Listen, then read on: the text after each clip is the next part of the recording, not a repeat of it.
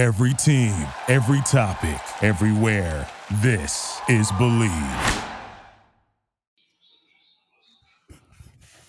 Bienvenidos. Welcome to the Believe Knicks podcast with Matthew Miranda and Stacey Patton. As always, we are joining you first week of June. Everything pretty quiet in Knick Nation.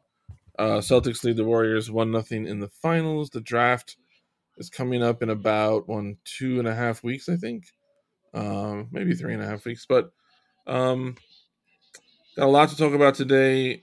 Kind of in a narrative sense. Every week, Stacey and I talk to you about the Knicks and basketball. You may find yourself thinking, like, how are these people always talking to the Knicks for? Like, I don't even know their history with the Knicks. So today, you will find out our history with the Knicks, how we got into it, high points, low points, what kept us going through all the hard years, etc.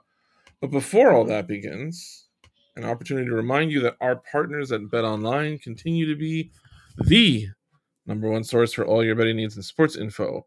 Find all of the latest odds, news, and sports development, including this year's NBA Finals, the NHL Conference Finals, Major League Baseball, the latest fighting news, and even next season's early NFL futures. If you have been betting on the New York Rangers like you should, you have been cleaning up. So head to the website or use your mobile device to sign up today to receive your 50% welcome bonus on your first deposit. Just use our promo code BELIEVE, that's BLEAV, to get the bonus and get into the action. Bet online where the game starts. Stacey, are you a hockey fan? And if so, are you a New York Rangers fan? And if so, are you enjoying what's going on?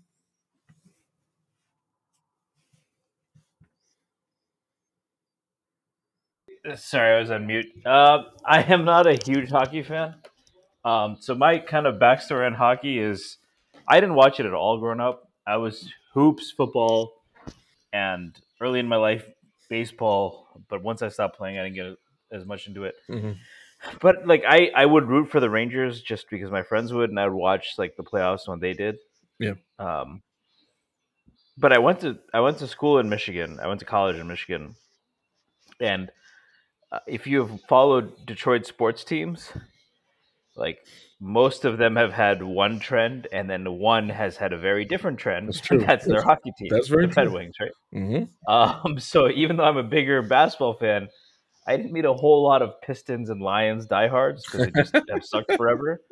But everyone watched the Red Wings all the time. Mm-hmm. Mm-hmm. So that's when I was like, yeah, I'm not gonna become a Red Wings fan. And the Rangers had Lundqvist. I started to get into it more then. Mm-hmm. Like Lundqvist, I've watched him quite a bit. I watched when they got Gabrick. I think my very, when you get into something new, you go back to what you know. So I was in my head compared the Marion Gabrick trade to Carmelo Anthony. Nice. Especially since he was mostly a scorer, Mm-hmm. and I think both were also the third overall pick in the draft. So there's some similarities. Nice. But so I'm following this time. I have friends that know way more than me. Like the one time I've been to a Rangers game, I was like on the ice, and I watched pretty closely. And every time a goal was, they won 3-0 against Carolina. Mm-hmm. Every time a goal was scored, I was like eating or like leaning over to talk to someone. I just missed those. So Yeah. hockey's just me and hockey. I love hockey. I'll watch it. If the Rangers win, I'm gonna go to the parade. But Right. the kind of relationship I have with basketball or football or tennis, I don't exactly have with hockey. So the Rangers are the first team I ever rooted for in any sports. I think because the names really intrigued me. Like hockey had John Van Beesbrook and Mikko Makela and Kelly Kissio were just not names that Ty Domi. You didn't hear those names in any other sport. And about 10 years ago, I was living in the Hamptons, and my girlfriend at the time, her mother had been Charles Wong's first employer, like ever. They were like friends for life and everything. So Charles Wong was the owner of the Islanders. So he invited, my friend's mother was coming into town, and since she was coming into town, he invited her and us to go to the Coliseum and sit in the owner's box and watch the game. And I was such a like sports nerd that when my girlfriend came to me and was like, "Hey, like we've been invited to sit in the owner's box at the Coliseum for an Niners game. Do you want to go?" Like I literally was like, "Well, who are they playing? Like I don't want to go see the Panthers." First of all, she's like, "You're a jackass," but it was the Rangers. So I was like, "Oh, awesome! Like let's definitely go." So I'm trying to figure out like how should I dress? Like how should I, what's the dress code here? And her mother said like, just be comfortable, just like be yourself. So this is shortly after it was announced that the Islanders were going to move to Brooklyn. So I had a Brooklyn Dodgers sweatshirt, and I thought it would be kind of supportive and cool if I wore my Brooklyn Dodgers sweatshirt. And I wore my oh god, what hat was it? Oh, I had a red Montreal Expos hat. So I'm wearing an Expos hat and my Dodgers hoodie. We get there, you go through all these Byzantine tunnels and roads behind. You finally get up to the box. It's awesome. There's like good food there and like plenty of free alcohol. Very interesting demographic of people who are in the owner's box. And Charles Wang was flying in that day from China. So the Islanders got off to a 1 lead very, very quickly. The Rangers did not score forever. Charles Wang shows up at the end of the second period. And when I met him, it was kind of like not the most warm response. And at first I just chalked it up to like, well, he knows everyone else here and he doesn't know me. So like, whatever. But I found out later, like my girlfriend was steaming because she thought, so I didn't know this, but all of my clothes were like the colors of the Rangers, even though they weren't Ranger clothes.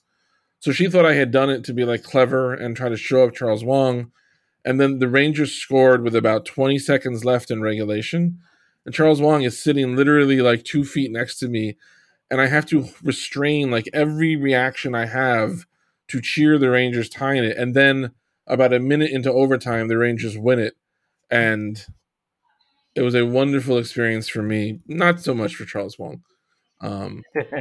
And I find the Rangers story very interesting as a Knick fan this year because, I might be very wrong about this and have to eat a lot of crow, but if you follow the Rangers, you know that Dolan recently, James Dolan, who owns both teams, made this controversial decision to fire John Davidson and Jeff Gorton, who were the brain trust in charge of the Ranger organization. John Davidson is basically the Rangers' Walt Frazier. He was beloved as a goalie, and then as maybe more beloved even as as an announcer, as an analyst. So Dolan fired the two of them, and in a rare instance of Dolan speaking to the public, he said that other owners the Rangers had been on a rebuild with like very young, skilled players for a while, and it seemed to be going okay. And Dolan said that other owners were coming up to him and being like, "Hey, like you have all this great young talent.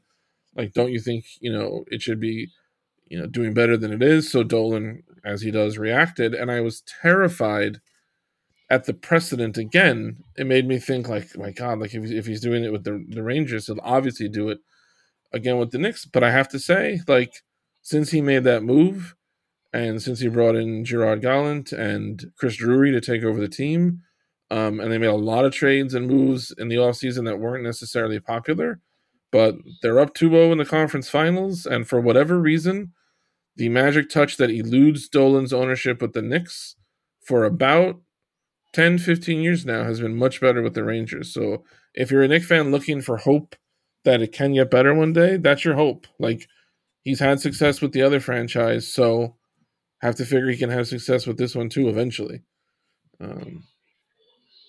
Or famous last words. It's not known that he can't have success with this. It's what? You cannot. You can. It is possible. I guess that's possible. The other way. And I'll take it. I'll take that because there have been many nights this century where I have not known if it's possible. So I'll take that. So I wanted to talk to Stacey today just a little bit about how he came to be where he is now, which is someone who follows the Knicks closely enough that he can write about them and pod about them and continue to root for them. So I just want to start by getting like, not even maybe the Knicks story unless they were first for you, but in the context of your youth and your introduction to sports, were the Knicks like an immediate love? Did you come to them after you had already liked other teams, other sports? Did you like any players or teams in the NBA before the Knicks? Because when it's my turn, I'm going to tell you the very embarrassing answer that I used to give as a kid when we would play pickup and everybody had to pretend they were someone in the NBA. I am not proud of what my answer was, but it will give you a sense of maybe how young and stupid I was. So, Stacy, first of all, tell us how sports enters into your life in the first place? Yeah, I mean, so there's geographic implications, obviously. Mhm. I was actually born near Boston, and my mom went to BU for graduate school. My dad got a job there, so they moved to Boston in the '80s. Which, if you're a basketball fan, and they both came from India, so if you're a basketball fan and they had never watched basketball before, and then they moved to Boston, and I think they had like three channels on their on their TV the first time. They turned one on, and it was Lakers versus Celtics in the Mm. finals, and they were in Wow. Boston, so they adopted that team, Hmm. which is ironic that now I'm a Knicks fan. But my parents are always big Celtics fans. I think in terms of basketball players, my dad's favorite player is still probably Larry Bird Hmm. or McHale. Hmm. Hmm. But you know, they kind of became. And then when I was born, like, I mean, my parents have told me that, like, even when I was an infant, like, if they put me in front of the TV and there was a game going on, like, I just would get mesmerized, and Nice. just like my eyes would close and all that. So that's kind of my love for basketball started.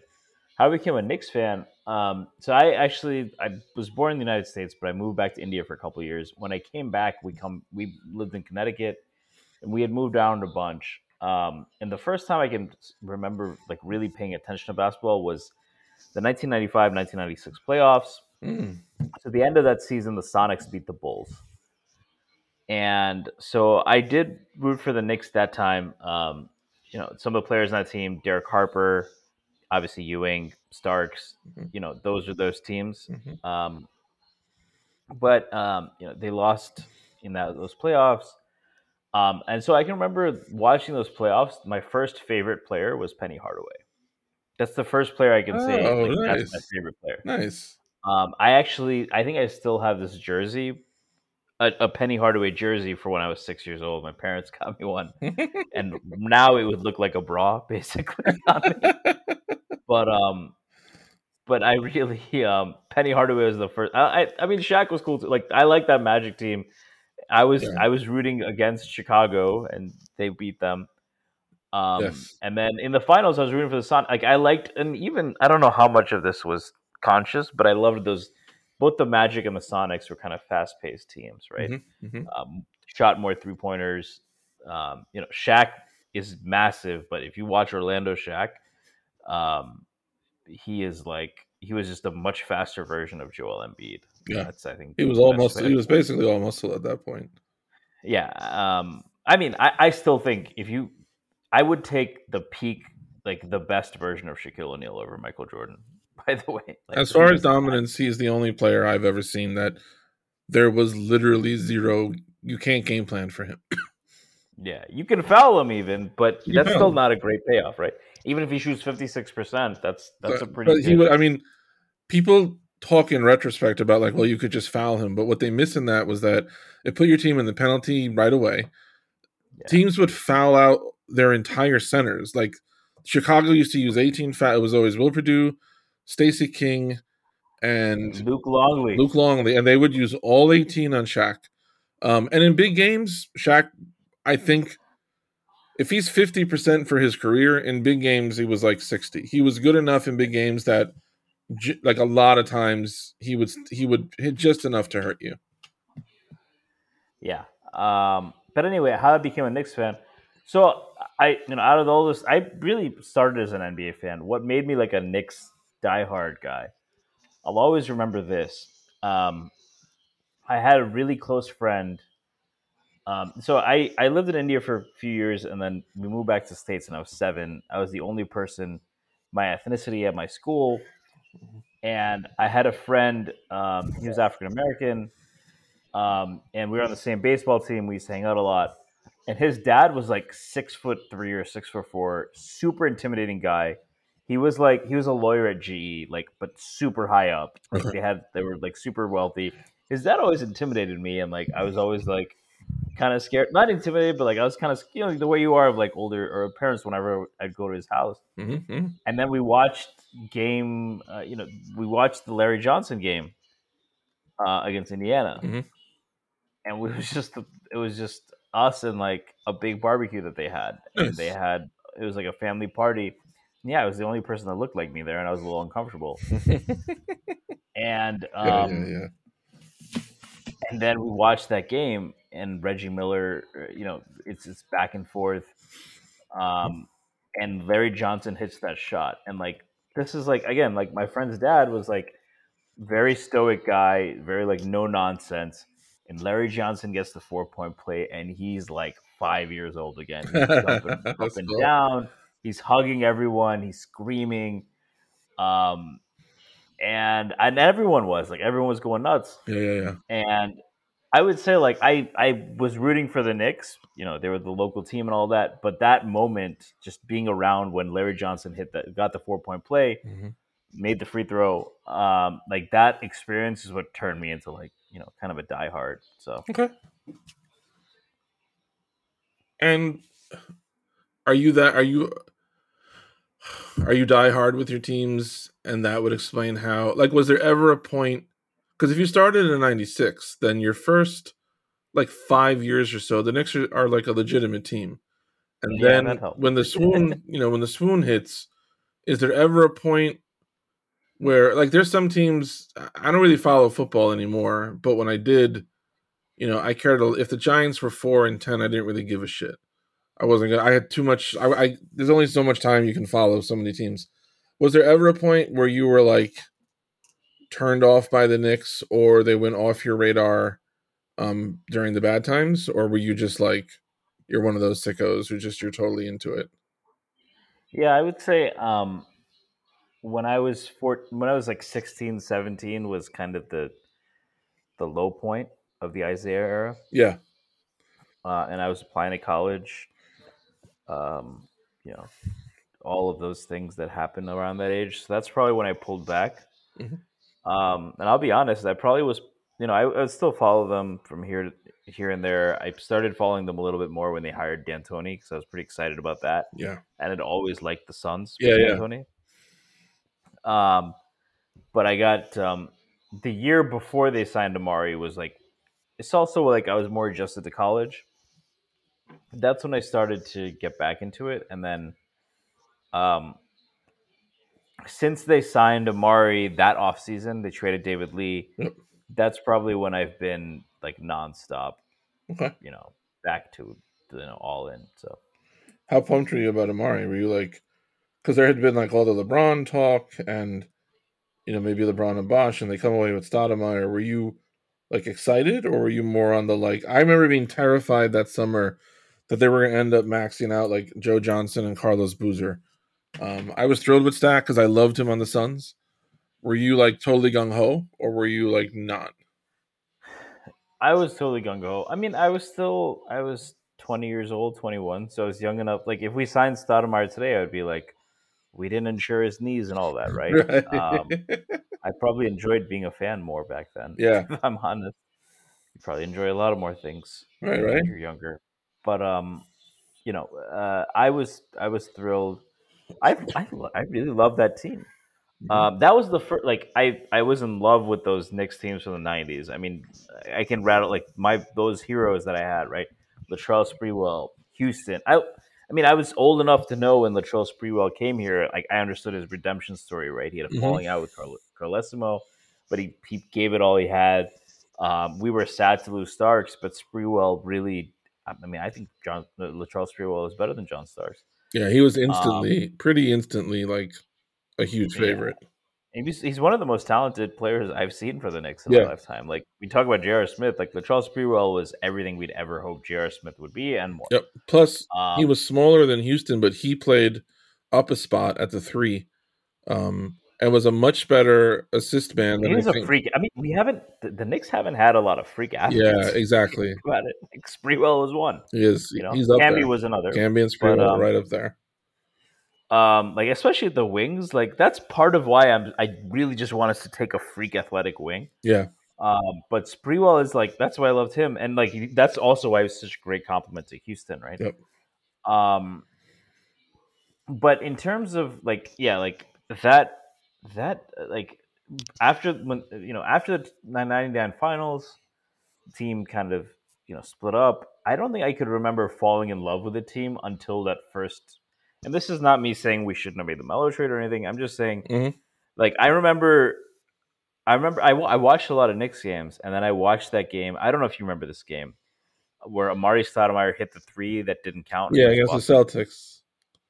Yeah, yep, that I was remember it very clearly because he was hot. That he was having that like MVP season, and the Knicks were like he was like 26-11. I think that's what he was averaging. Yeah, and they were winning, and Boston was still kind of the I think the marker for what you were looking for. Yeah, I remember that game very clearly. It was. I mean, they were peak big three, and yeah, he was a half second late. It was at MSG. I was watching the game in Ann Arbor, but I remember like I had been hanging out with the same few people for many years, and when we would watch NBA games, they would clown me for being a Knicks fan, right? Or like the Knicks were a punchline. We watched that game together, and they like at the end of it, they were like, "Damn, like they played really well." Like this is not a title contender, but like that's an interesting team. And I remember like that was like I don't want to say that was the first time I cared in a long time, but that was the first time I really felt that like when you have high expectations and you believe, right, you believe something good is going to happen and you get crushed. That was the first time I'd really felt that since Ewing, and then afterwards, since then like we've been up and down, but yeah.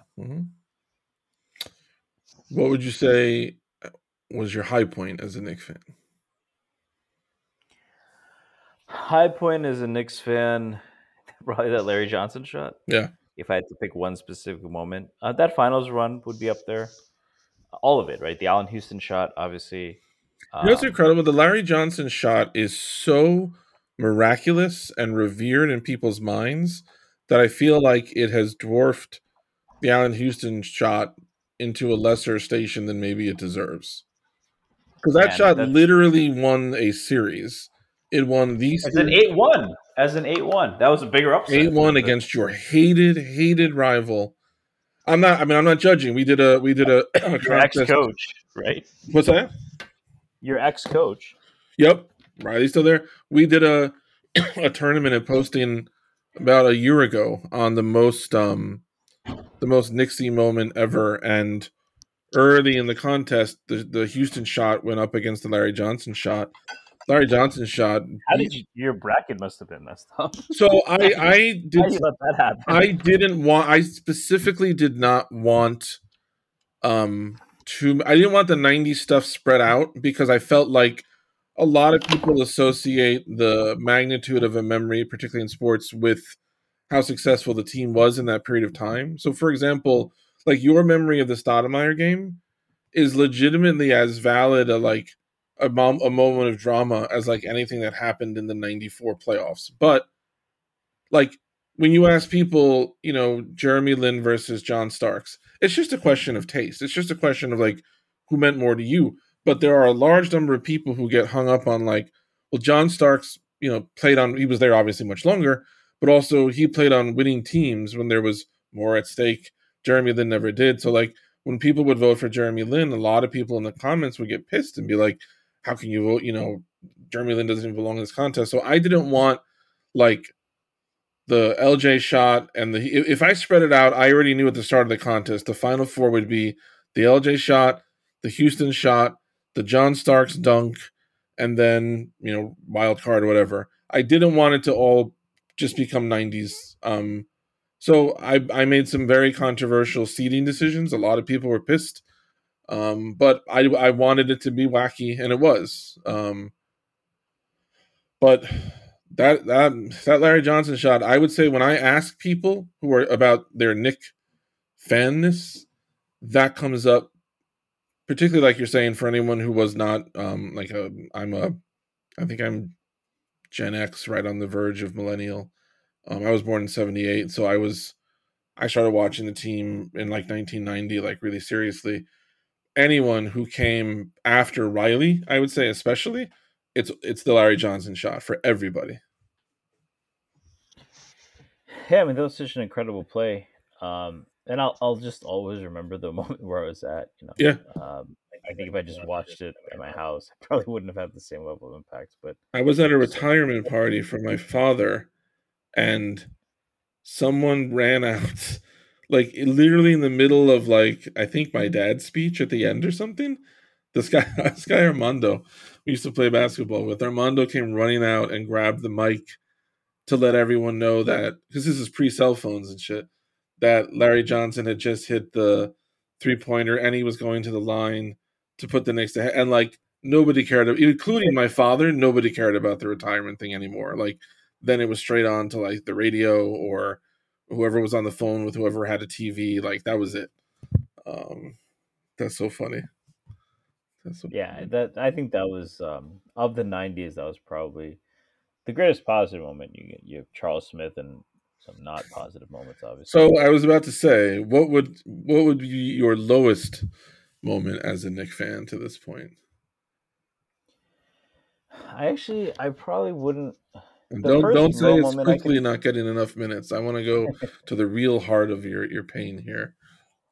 The first really bad loss I can remember. I think it was during a playoff series. Tim Hardaway hit a desperation three against the Knicks Yes. to win the game. Yeah. Like he was falling away. It was complete luck. But that was the first. But I don't think that was the lowest. I don't know. There's a lot of. I mean, there's been a lot of lows. Yes. Um, I Couple. don't know if I've talked about this, but the day that the Nets got KD and Kyrie, my grandfather died, and so I was dealing with that. Oh But I was also god. getting texts from all my friends like, "Yo, what the fuck, KD and Oh my Kyrie are god, that's terrible. Nets?" And I'm like, "Yeah, I'm not trying to think about that right Yeah, now." yeah, But yeah. also, that doesn't make me cheer me up. Um, that's probably like the saddest I've been as an NBA fan. I was pretty sad we didn't get LeBron. Yeah, to be honest, like I think most of it has been free agency misses. Yeah. Yeah. I will say that Amari game hurt. And then yeah, like the Hawks series that hurt. It hurt. Like I will say, like yeah, if I had to pick moments, I don't think I can pick one. So I'm gonna give you a few Yeah, yeah, go snapshots. for it.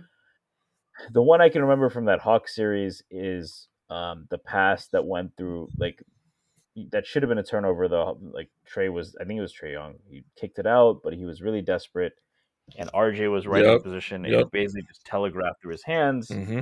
Bogdanovich gets it, not only gets it, but I mean has a ridiculous Yep. release Crazy to shot. hit the three. Um, Game changing play, series Probably changing play, series, right? yeah. That the Knicks are. Other, I think J.R. Smith's elbow on Jason Terry that suspended him and kind of broke his rhythm from what was by far that was an all-star level season from J.R. Smith in my opinion. Underrated also, that elbow, if the Knicks had swept, they were gonna have a while off before they played the Pacers. And Yep. Stoudemire was just coming back, and and it ended up in And that. Chandler was hurt too, so Yeah, and they were banged up, and Stat needed like practice time, and because the Boston series got extended, Stoudemire couldn't come back until, it didn't matter when he came back, but he didn't come back until, I don't know. I feel like later in the series, or he didn't have as much time under his belt to reacclimate. That elbow is an underrated bad moment in Knick playoff stuff. yeah. It's ironic because also a couple of years later, J.R. Smith was on the Cavs. Have you seen this clip, by the way? Which one? J.R. Smith. There's a clip where J.R. Smith. You just see the not the J.R. Smith's on the Cavs. They're playing the Bucks. The Bucks get a wide open free, fast break bucket with Tony Snell, and then like no one knows what happens. Like you can see Kyrie on the replay. He was on the team. Like what?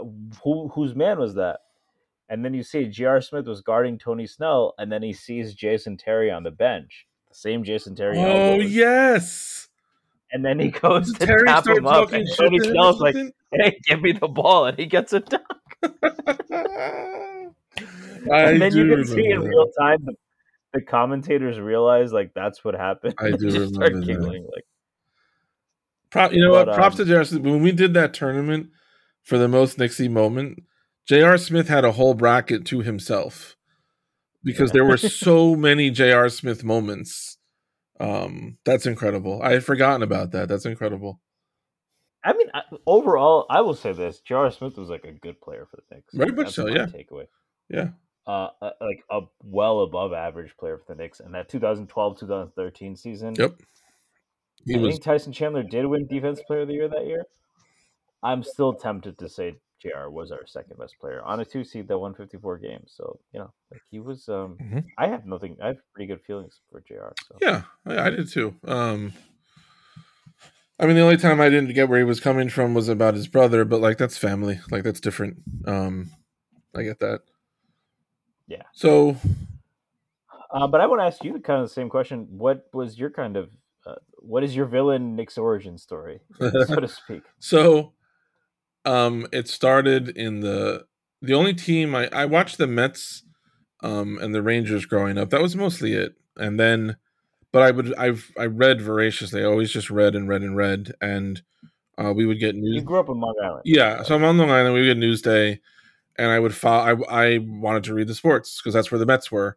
And then just to keep reading about sports, I would read like every article about, other than horse racing. I would read like every article about everything. And I liked that the Knicks had a player named King, so I kind of paid attention to them through that. And I really loved playing with math in the box scores. Um, like I just fell into like all the different number things that you can do, and so I followed the Knicks through the papers. Then we moved upstate to Rochester, and if Rochester is not Western New York in general is not pro New York City, Long Island at all. Like they hate it. Mm. There's always a movement up here, not major, but there's always talk about secession. Like they do not like New York City and Long Island. And we were the second Puerto Rican family to move into our all white neighborhood, and it was not welcome. Literally from day one. Um, there was harassment from neighbors. They would call the police and make up charges about like people I'd never seen would claim that like I came to their house and like threatened them.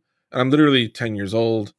It was really really shitty, and so I began to form kind of a protective identity around where I had come from.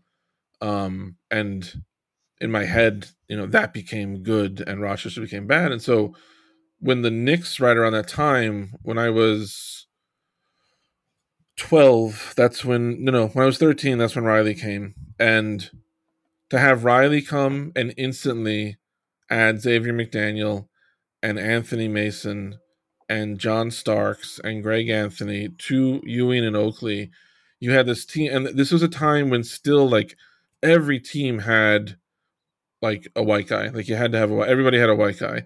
And the Knicks were the first team in NBA history who didn't, I think in 1980, um, which they got shit for. And I have to double check.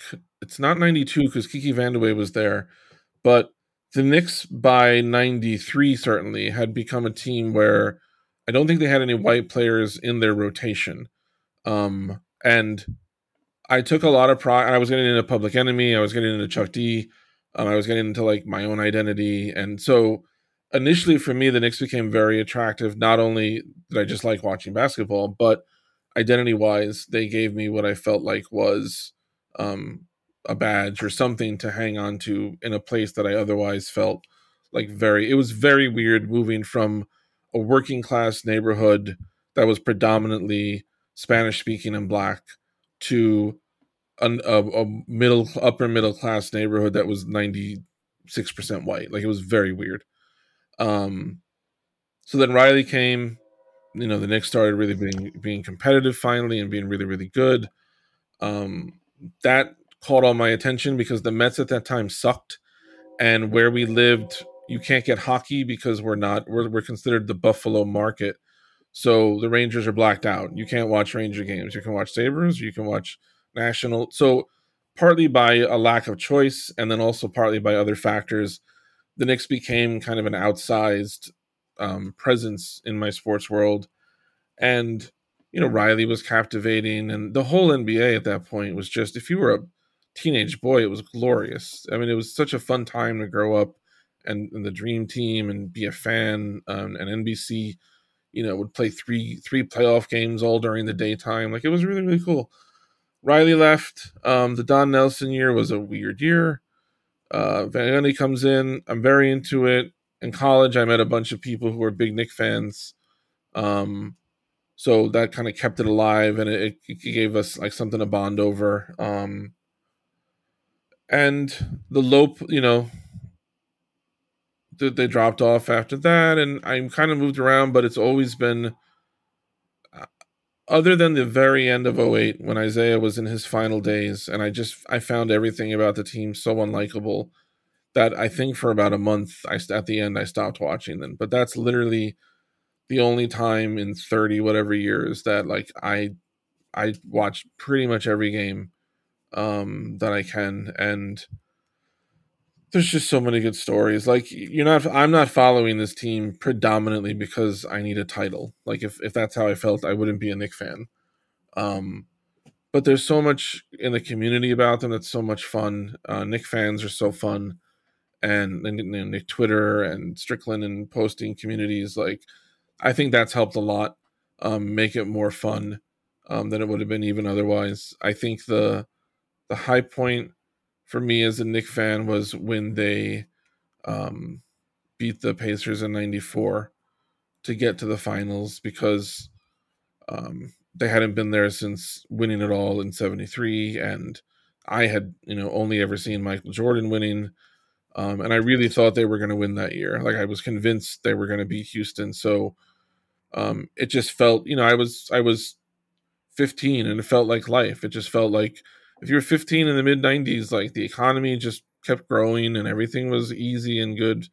That's a gross overstatement, but the economy was much better than it is now. And you're 15, you're getting bigger and stronger and smarter every year. Like, you just feel like, or I just felt like this is how the world progresses. This is how life progresses. Like, so when there's no inflation in the economy, you get inflation in your optimism.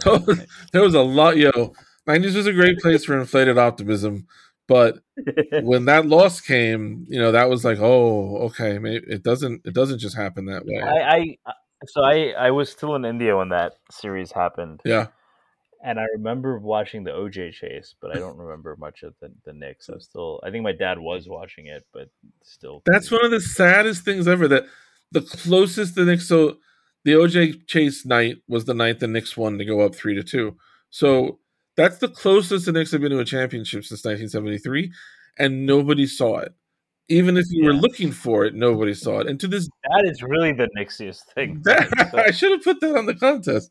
I really resented it because it wasn't even like. I mean, it's like if they made the 4 seed and won, 42 games, and no one was allowed in the stands that year. That's the same thing, right? Sort of. And it wasn't a high-speed chase. That has always killed me. If he's going 80, all right, I mean, that's not for everybody, but like, if you're a rubbernecker, check that out. The 25-mile-an-hour chase going on. Yeah. So I can't see Patrick Ewing kicking Olajuwon's ass. That's some bullshit. That was the high point. The low points, as you said, really do stand out. I would say arguably the gut punchiest moment I've ever had as a sports fan was the Charles Smith game.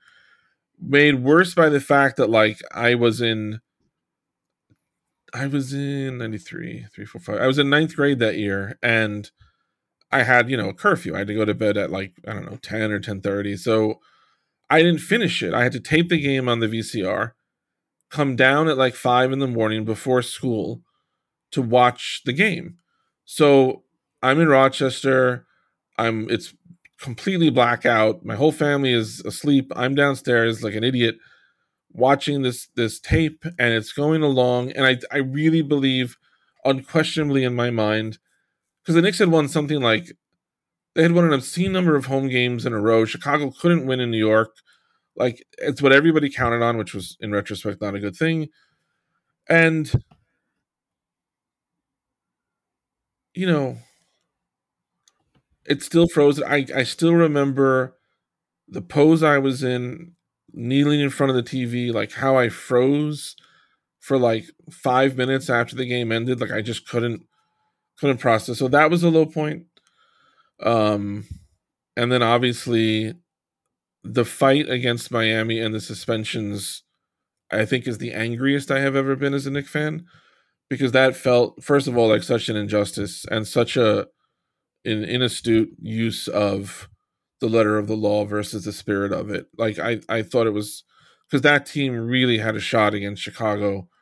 And it bothered me because that one fucking incident is the only reason why Knicks Heat is considered a rivalry, because that's the only time the Heat ever got over on the Knicks. Otherwise, it is a one-sided ass whooping on the same level as Jordan versus the Knicks. But just because of that one stupid incident, so that one kills me. The worst moment since then, and I don't think a lot of people have this, and I don't know why it hit me so hard, but it did. I wrote about it like immediately for an article. When Phil Jackson was fired, like a week after drafting Frank Ntilikina, I was like in a bad place mentally, because I just felt like, you can accept. That's interesting. You can whiff on draft picks. You cannot get LeBron. You cannot predict what happens on the court. You don't know what's going to happen on the court, but I couldn't fathom, like, what could Phil Jackson, unless there's something we don't know about behind the scenes, what on earth could have happened that you changed your mind about this person right after the draft? Like, that was hard. I don't know why that one hurt so much, but that one really, like, losing out on Durant, I didn't care about that at all. I never thought they would get LeBron, so I wasn't like disappointed. But that Phil Jackson thing, He had the. So part of it is, I will say, the LeBron thing was a low point for me, because I was 21 at the time. Mm-hmm. I bought the hype. I bought, like, we finally, like, because most of my life we had incompetent GMs. We had Donnie Walsh. Right. We had Donnie Walsh and D'Antoni. That was the last time I felt as good about a front office coach combo, to be honest. Like, besides now, Yeah. As much as I've criticized Tibbs, like, we have a pretty good combo. But I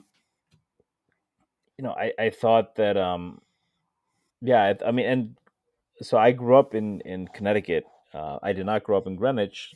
The town I grew up to is next to Greenwich and is not Greenwich. I did not grow up with. If you've been to Greenwich, Connecticut, that's not how I grew up. He's being very clear to you people. He's not from Greenwich.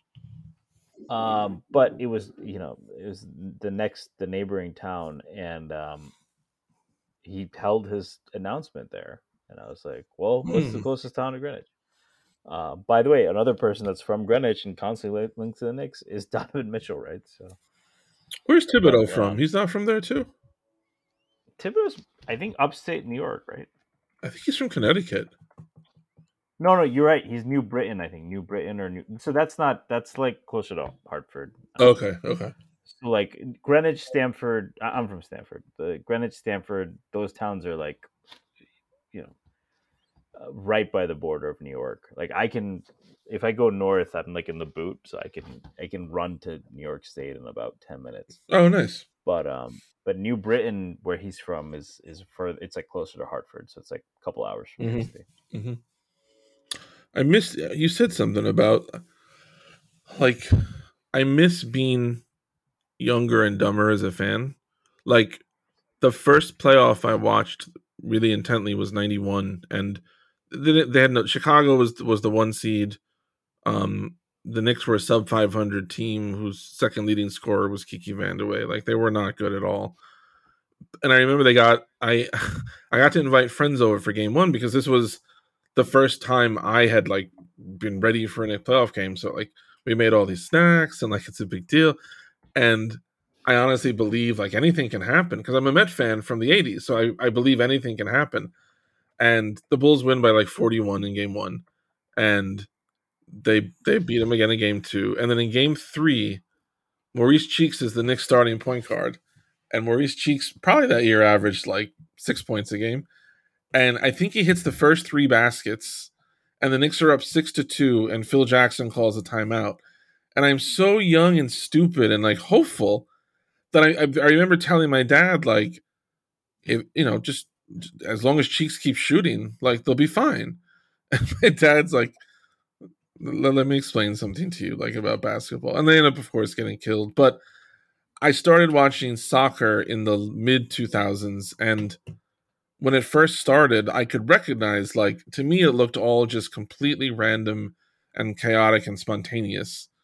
And you start to realize, this dawning understanding that like what you're watching in front of you is actually in some ways ordered or plotted, and you just you're not recognizing the language of it yet. So I miss sometimes being a fan. Like when I watch games with my fiance, the Knicks will be up 25 with 3 minutes left, and they give up a three, and she'll immediately be like really anxious and worried, and I'm like, it's not.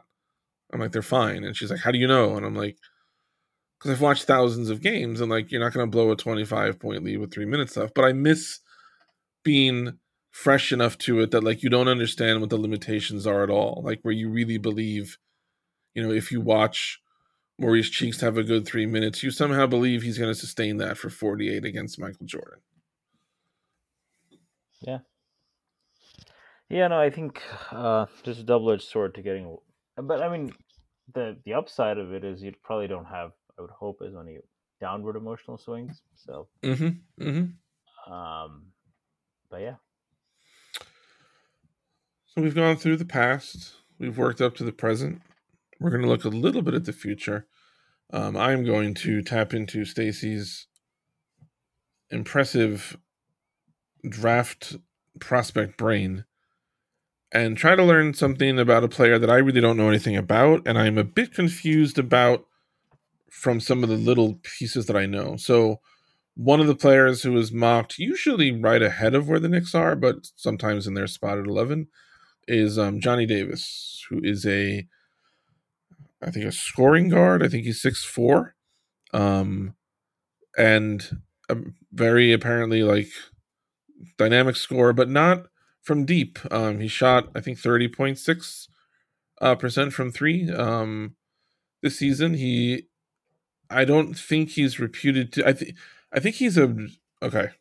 If I recall, Johnny Davis is an unusually prolific rebounder. I think he had average like 8 a game somehow, and I don't know anything about his defense. I don't know why I'm still talking about him because I don't know anything about Johnny Davis. So, Stacey, what can you tell us about Johnny Davis? Yeah, I'll start with some of the things you said. So the 3-point shooting is a very important place to start. So Johnny Davis was the offensive engine. To give you context, he played for Wisconsin. They had a freshman guard who was a decent prospect, but until really late in the season was barely capable of creating for himself. And then they had a bunch of guys, and Johnny Davis was the guy. And he took them in a conference that they did have Purdue, which had Jaden Ivey. They did have Illinois, which had Kofi Coburn and a bunch of other talented players. Michigan was a top 10 team early in the season. Michigan State, like they won that Big Ten against the team, and it was Johnny Davis. And if you watch this film, you just understand why. So let's go to 3-point shooting. If you look at just his catch and shoot 3-point shooting, he's about 38% as a catch and shoot 3-point shooter, which I think most of us would take. His percentage was dragged down by the fact that he took a lot of pull-ups because he had to, right? Pull-up 3-pointers are not in his game. Everything else is on offense. He is a very good pull-up mid-range shooter. He gets to the rim better than anyone on the Knicks currently does. Nice, I like that. He's a good athlete. Like not a great athlete, but like there are people who are like his athleticism is ordinary over, and I was like, if he had Kentucky in his jersey instead of Wisconsin, I think people would be talking differently. He gets off like it stands out more in his shot blocking, but he's had some impressive dunks. Against Jaden Ivey, he scored 37 and 14. So he is athletically, like athleticism is not going to be his issue at the NBA. Should be able to create space. Solid passer, even though he didn't have options. But like what he gives the Knicks is he's legitimately wing sized. He had I think a 6'6.5" height and 6'9.5" wingspan. He's a little bigger than I thought. I thought he was like 6'4". No, So like Quentin Grimes was 6'4", and I thought he would be like Quentin Grimes. He's bigger than Quentin Grimes. Okay. And what's his wingspan? Sorry, his wingspan is like 6'9.5". Okay. So very good. He's like probably a little bit smaller than RJ, but I think like he is like RJ, where he's a big 2 guard or like a fine 3 guard. I think he can actually play the 3. But what he gives the Knicks really, which is not, I think the Knicks still need that like freakish 6'9", 7-foot wingspan guy. Yeah. But what he does give the Knicks that they also need is a 3-level scorer. And so you just asked, like, is it 3 levels? Is it 3? And I'm willing to say that I think I have much more confidence in betting on him. Like he is great at the rim right now. He has a very good mid-range game. I'm more comfortable betting on him developing a 3-point shot, given that he's a good catch and shoot player. He's a good free throw shooter. And he just had to take a lot of tough shots. Than I am. I mean, like quickly improved at the rim, but like that's a tough improvement to make. And RJ improved in mid range, but that's a bigger improvement to make, right? Like Johnny is closer to being a 3-level scorer than anyone on our roster right now. We need that, and on top of that's without. I never even talked about the fact that he's probably the best defender of this draft. Like Chet Holmgren probably really Johnny Davis because of tools. I mean, watch him play. Like Tibbs is like. If there's a Tibbs there, you cannot tell me there's another Tibbs guy in this draft more than Johnny Davis. Like he is like, it's both talent and effort, right? His motor doesn't quit, but also like if you look at his ability to get through screens and his like ankle flexibility and the angles he's able to take to close out, and so many times guys think they have him beat, and he just comes out of nowhere to block.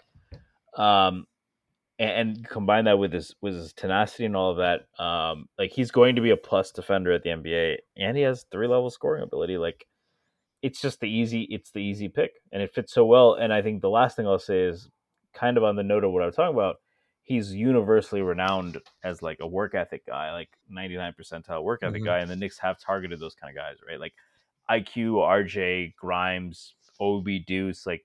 You hear about these guys and they have to be locked out of the gym, right? You have to kick them out.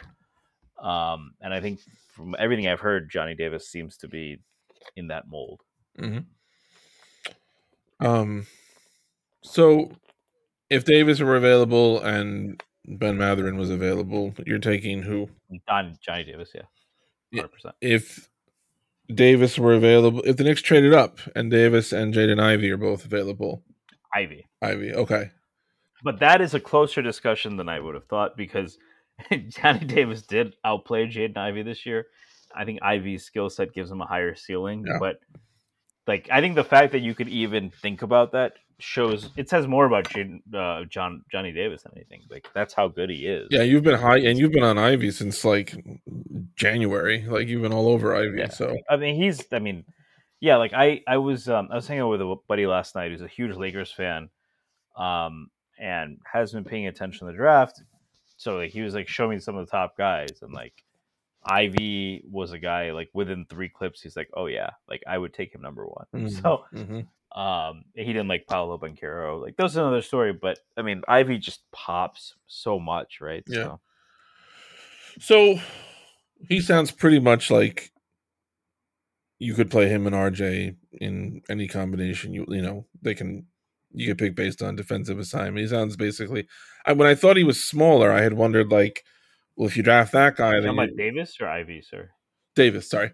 But I thought, well, if you draft a 6'4" guard, then like you're basically locking RJ in at 3, and like then there's a question of like, would you rather have RJ play more time at 2 or at 3, for however much that matters? But knowing that Davis is essentially big, like that's a good sized wing. Kind of to me makes this. I feel like he would fit perfectly with RJ, especially with him being as good a defender as you say he is. That sounds like What is it about Ivey that leads you to still choose him over Davis? It's the freak of yeah. So as much as I am a Johnny Davis athleticism truther, like Ivey's athleticism gives him a ceiling on offense. Like Johnny Davis can get by dudes at the college level a lot. Ivey blows by everyone. Like Ivey doesn't need a screen. Johnny Davis needs a screen less than someone like IQ, like where he does have a good first step, but Ivey has that outlier first step. Ivey can one hop, two hop into a dunk from anywhere. Nice. Elite finisher. Does have a good. Ivey is right now probably a better pull up 3-point shooter than Davis. His percentages were better. And a big difference is Davis is a much better defender and more diligent, but Ivey has the athletic tools to be that good. And I don't think his motor is out of question. I just think he played on a team that didn't really emphasize it as much. So, I think Davis has great upside. I think Ivey has superstar upside. That's kind of the difference to me. I love that early on we were talking about Sprewell, and now when you mention like guys hop jumping into dunks, that was a nice thing to win. Yeah. Sprewell's pretty good at that. Well, I'm good. You got anything else you want to talk about? No, I'm good too. That was fun. Yeah, so there's your trip down memory lane. Everybody, we got to get somewhere for people to contact us if they want to about this show. Email me if you want to. Matthew.miranda.13@gmail.com. Maybe I'll make a Twitter page for us someday. But for now, if you want to chat about the show or anything, hit me up there. That will be it for this week, but we will come back next week with the next episode. We'll see if anything goes on. We can get into. I'm not going to get into this now, and maybe it won't be on anyone's mind in a few days. But I certainly have thoughts on the Rick Brunson hiring, but we can discuss that at some other point. So that's all for today, everybody. Enjoy your weekend. For Stacey Patton and Matthew Miranda. We are presented by Bet Online, and we are also presented by me and Stacey. So everyone take care. We'll see you soon. Thank you for listening to Believe. You can show support to your host by subscribing to the show and giving us a 5-star rating on your preferred platform. Check us out at Believe.com and search for BLEAV on YouTube.